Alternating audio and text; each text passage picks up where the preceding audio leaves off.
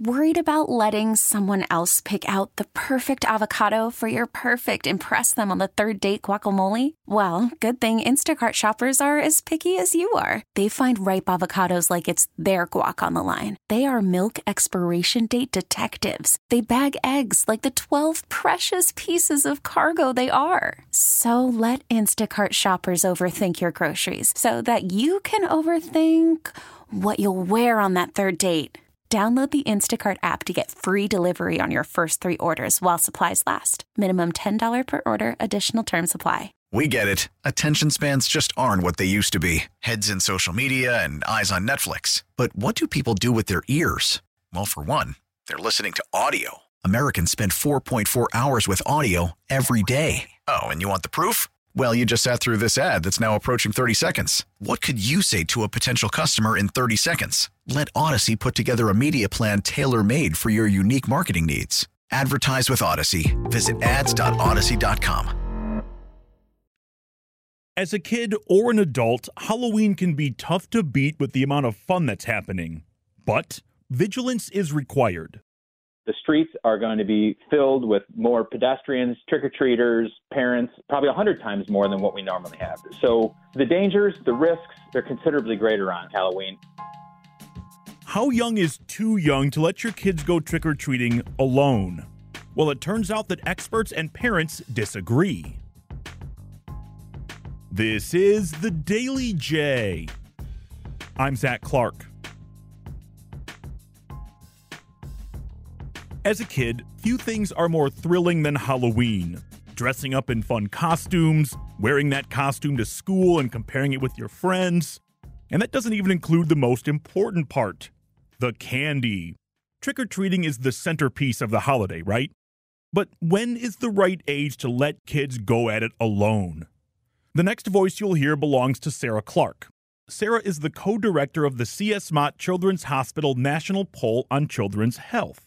In hearing from parents of children 9 to 11 years old, almost all of them agreed that kids benefit from having free time without adult supervision.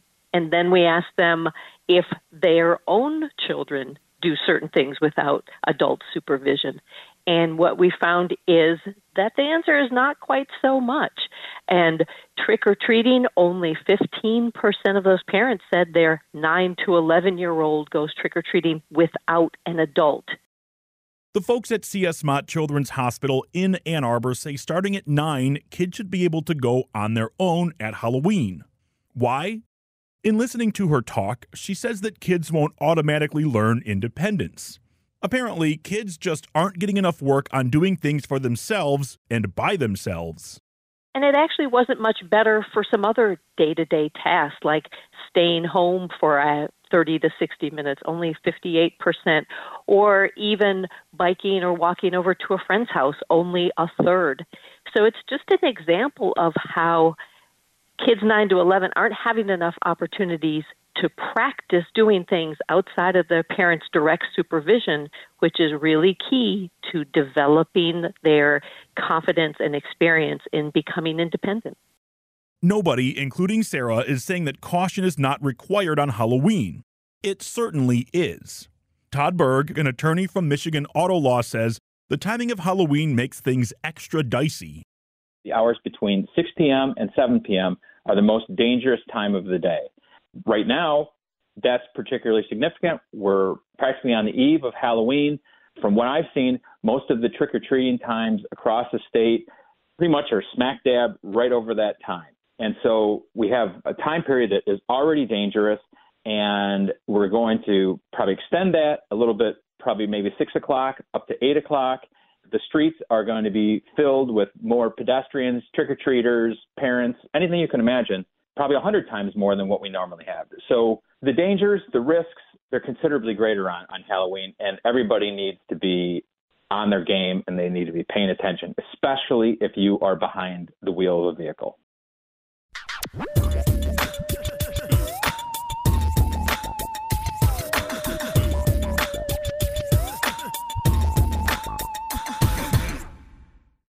Earlier, Sarah mentioned how parents think their kids should be more independent, but when you look at the numbers, they don't back that up with action. It is somewhat of a contradiction. And Sarah says that's not where the contradiction stops. The biggest factors that parents gave in why their kids don't do things independently is worry about the kid's safety. But still only 17% said that their neighborhood isn't safe for kids to be alone. So there's really kind of a push and pull, parents having sort of a generalized worry and maybe feeling like it's their job to protect their kids from some hypothetical bad outcome. In fairness to parents, on a day-to-day decision-making sense, that might make sense to them. But I think parents might be missing over the long term. Kids really need to have opportunities to learn and grow, make some mistakes, and do it in a way that by the time they're young adults, they're ready to go. They're ready to be independent. Okay, so you're a parent and you want your child to be able to start doing things on their own. But this is not a sink or swim scenario. Throwing your child in the deep end likely won't produce the desired result. Sarah tells me this is a process. Go step by step and give their child increasing opportunities. When you think about kids 9 to 11 being outside their parents or an adult's direct supervision, start small. Start with something familiar, a familiar location, maybe with a friend that the family knows and likes. Keep it to a short amount of time at the beginning. And then really important, debrief with your child afterwards. Hey, was there any moment where you felt unsure? And emphasize the positives. Hey, good job. You handled that really well, made a good decision. Next time you're going to be ready for a little bit longer. Allow the child to recognize, hey, becoming independent, doing things for yourself, that's good growth. Maybe you've decided that your child is ready to go out on their own. Excellent. But just because you've decided your child might be ready, that does not mean that safety goes out the window. So what can be done? Todd from Michigan Auto Law has some tips to follow regardless of your age. So if you're a trick-or-treater or you're a parent and you're taking a trick-or-treater out, it's tough to convince kids what costumes to wear. But optimally and ideally, you want light-colored, bright costumes. You want kids wearing masks that don't in any way impair their vision. Long costumes or things that are dragging on the ground are tripping hazards when kids are crossing the street. And because not everybody is going to wear the most vibrant costume possible and people are going to wear dark and scary things, bring and use a flashlight. Have a glow stick, or maybe have some reflective tape or stickers somewhere on your costume that don't impair your ability to be as scary as possible, but at the same time, they're going to pick up and reflect car lights if anybody's driving nearby.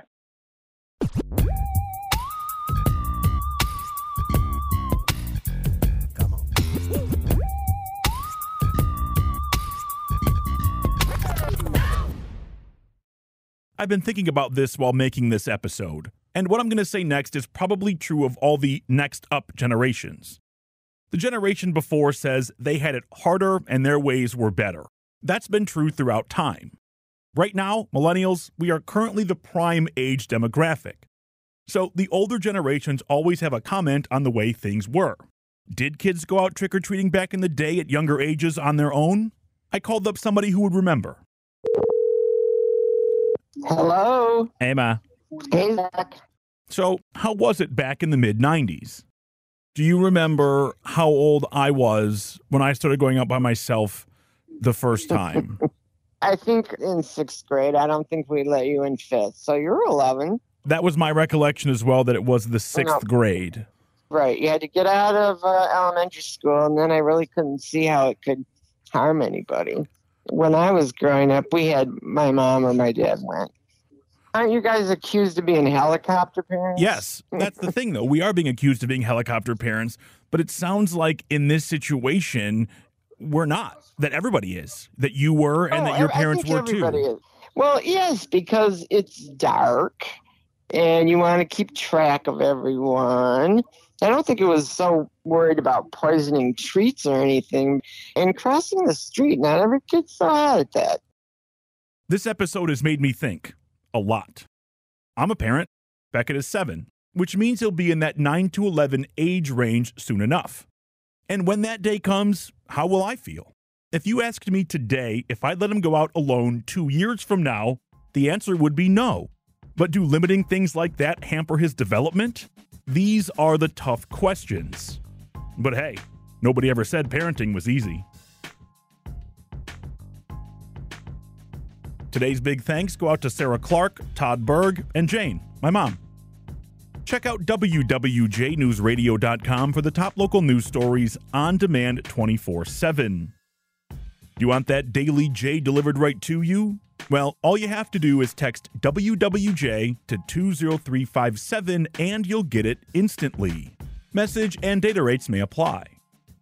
I'm Zach Clark, and this is the Daily J. Thanks for listening.